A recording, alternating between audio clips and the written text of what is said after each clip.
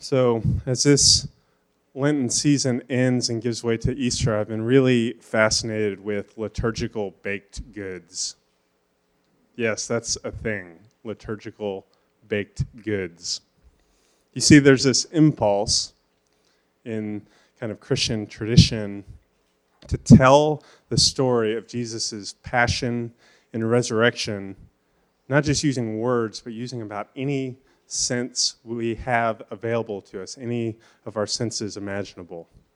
This goes way beyond like smells and bells to our very taste buds. So this season, for some of us, like I grew up, my mom's family's from New Orleans, so we always had king cakes. King cakes was how you kicked off Mardi Gras. I've never seen a king cake that beautiful on that screen. They're always like kind of crazy, kind of ugly, and delicious. Or if you're a little more buttoned up, you might have had Shrove Tuesday and it was pancake day to clean out your cabinets. These kids love their pancakes, right? Or if you're Polish, maybe you had paskis. Is that what it's called? Anyone? They're jelly donuts, basically. It's a good way to round out ordinary time. But I think many of us know at least of some of these traditions, but how about the fact that hot cross buns, yes, like of that recorder anthem fame that most of you have done in like first grade music class, hot cross buns, that chart-topping song comes from these actual baked goods that are associated with Good Friday because of their cross shape. They're made with spices, cloves to talk about Jesus' preparation for burial, and they have this kind of bitter sweetness that kind of tells the story better maybe than we could even with words. It tells it in our bodies. And this year, a new one to me comes from our sisters and brothers in the Greek Orthodox Church who have these things called Lazarikias. Like these are baked goods that look like Lazarus. From what I can tell, these little guys kind of share a similar flavor profile to hot cross buns. That you use cloves for the eyes, you know. It's like a nice way. It's not too morbid, right? And they tell a lot of the same story. They happened about 6 days earlier on the Saturday that we do our Easter egg hunt, on the Saturday before Palm Sunday. They point towards Holy Week. So there's a lot of different interpretations, but they always, like the story we just read, when Lazarus comes out and he's got his hands bound and his feet bound, they always kind of look like this. I looked at a lot of pictures. There's a lot of like Pinterest fails to how you do these, and that's part of the wonder, because it's pretty hard to make like a mummified corpse out of dough, right? But these represent and anticipate Holy Week's emotional valleys and peaks. They act as signs that are tangible, like something like we did up here, tangible physical signs that point to sometimes an intangible salvation found in Jesus' death and resurrection. And I think these beautiful and tasty, tangible things that we can buy, cut into, spread butter on, and eat, I think it's beautiful and tasty practical theology for us. Because the death and resurrection is a very bodily thing. It's not just a myth, it's an experience and a proclamation that we read earlier, and I think it was great that Meg got to read that, because in the gospel stories, it always seems to be women that have like a privileged ability to know what's going on when God's doing something new. That Jesus conquered death by death and now lives. Stop looking in the grave because he's not here. That experience and that proclamation isn't just that there's hope that things are going to get better or that some spiritual future in heaven awaits us. It is kind of all that, but it's more. It's that Jesus' fully human body, which was dead and was buried, has been raised by the same Spirit that we've been given access to, that we're promised will walk with us. Because Jesus shared in our fate as humans who die, knows what that's like, how scary and how sad that is. When we believe into Jesus, we share in his fate as a truly human one who will never die again. That's the Easter good news. This still seems kind of confusing or just plain wild. Think about how it must have sounded originally, right?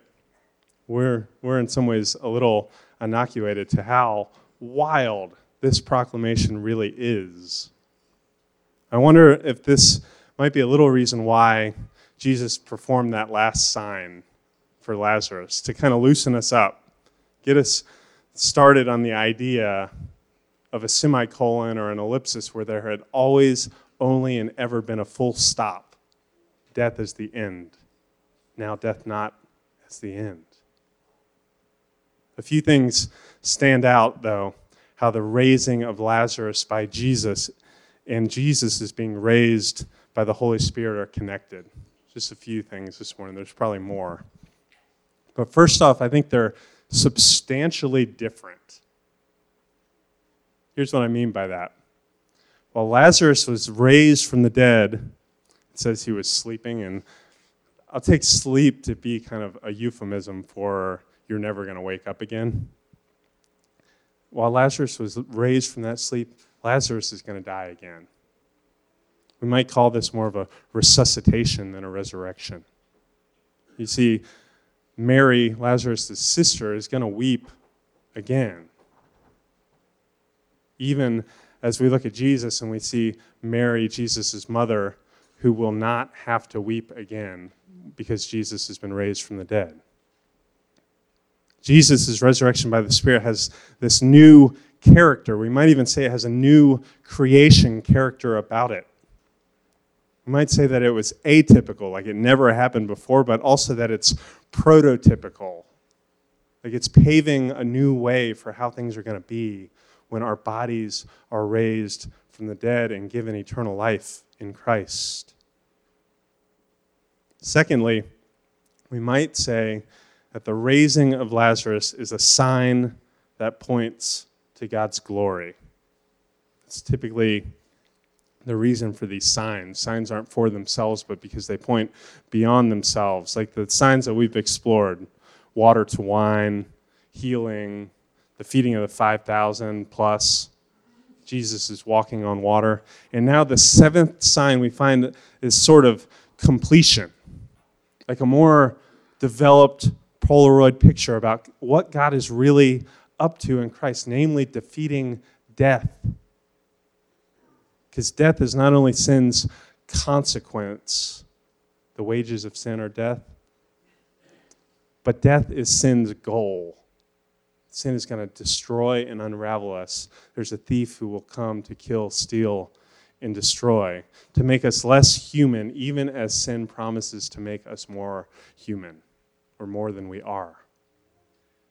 That's why baptism and Easter go so well together, as they both proclaim the physicality that death can be and must be gone through to get into new, lasting, and glorious life.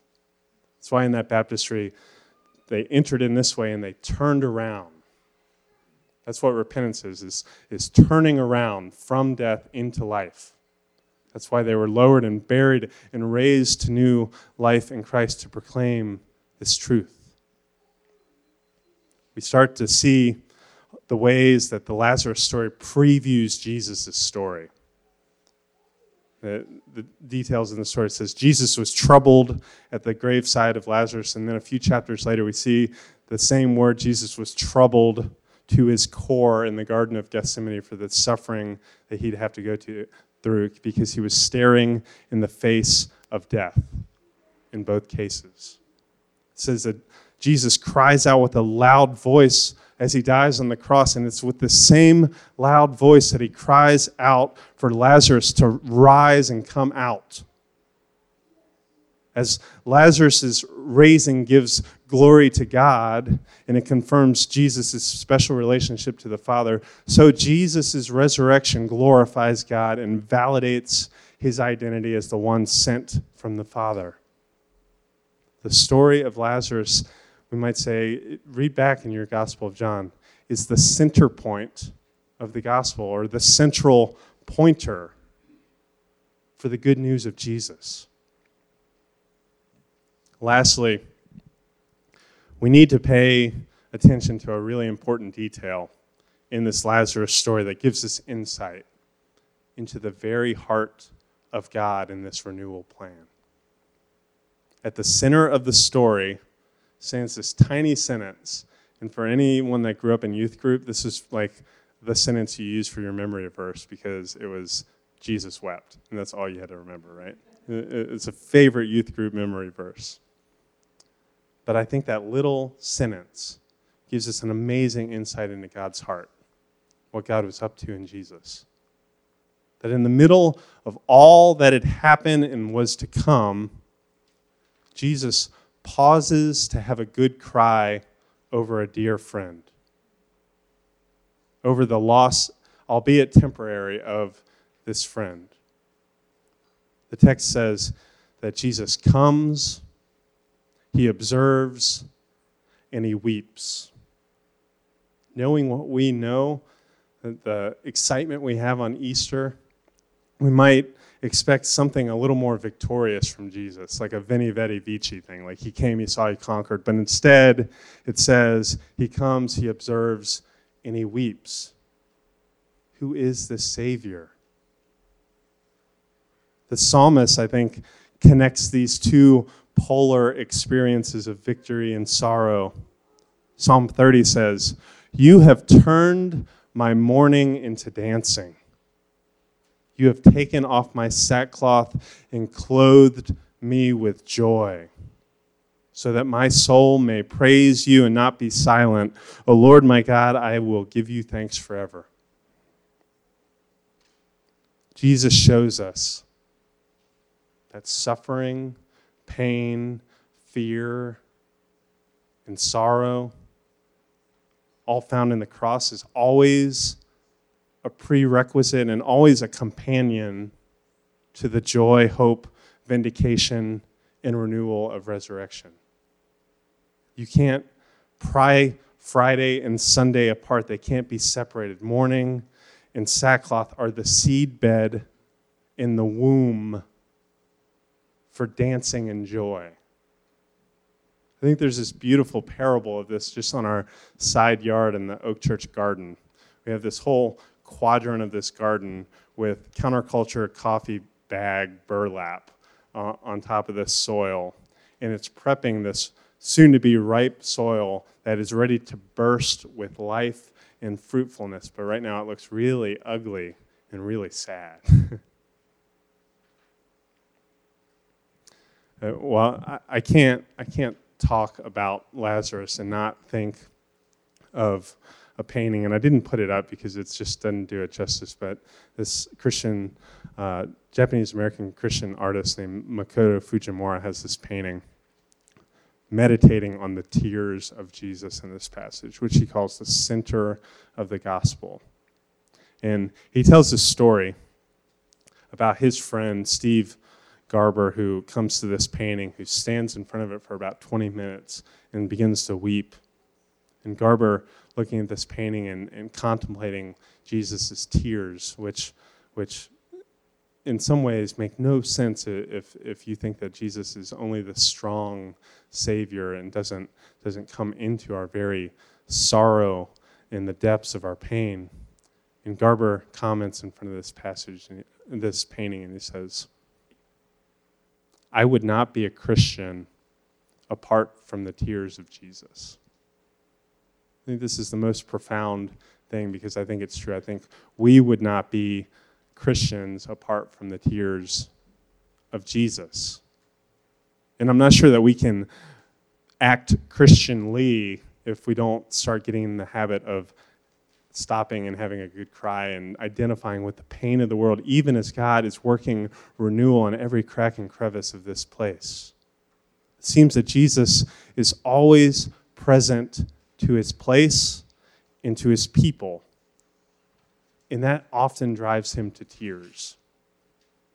You might ask yourself, when is the last time I've cried? And you probably didn't expect this line of questioning on an Easter Sunday, right? But if we could learn this art and discipline of being so attentive and unhurried and hopeful to cry over our neighbors, I think it would help us to lunge towards glory and peace and new creation in the same way that Jesus does. First Lazarus, then Calvary, then new creation, resurrection. One of my teachers in seminary always said, if it can't be happy, make it beautiful. If it can't be happy, make it beautiful. I think the story of Lazarus, which points towards Jesus' resurrection, is somehow able to hold these two things together. His tears promise that until our tears will be finally wiped away, as we enjoy God coming to dwell with his people, that's what's happening in Revelation 21, in this completely renewed heaven and earth. Until those tears are wiped away, our tears can be offerings of hope, offerings of beauty. For those who could be at our Good Friday gathering a few nights ago, you might hear in this a similar challenge.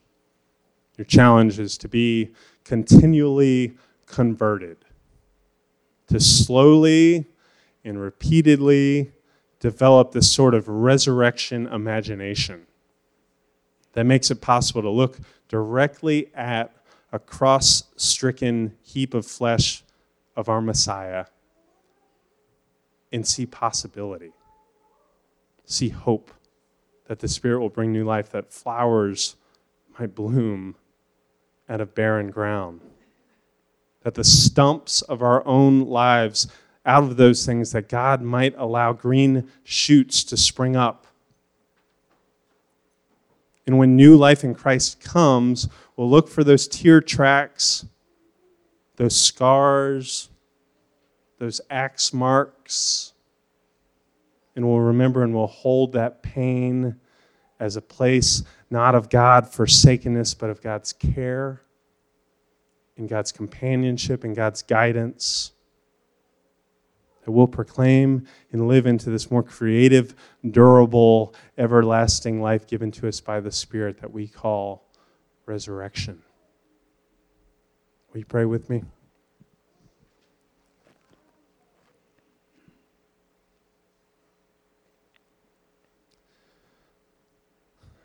Father, we thank you for including us.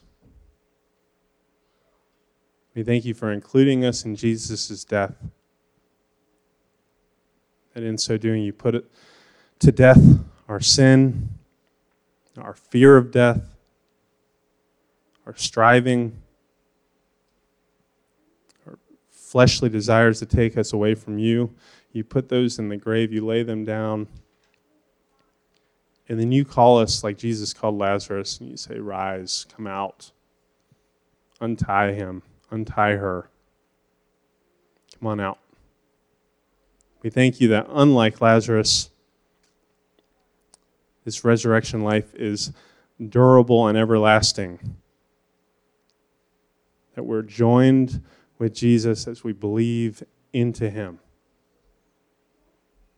Lord, renew our minds, refresh our imaginations, that we might go out of these doors and see little signs of your new creation springing up around us, and that we might participate in what you're doing as you've gone ahead of us, as you've poured out your Spirit so abundantly on this creation. Make us ministers of that new creation. Make us agents of that reconciliation. We pray all this in Jesus' name.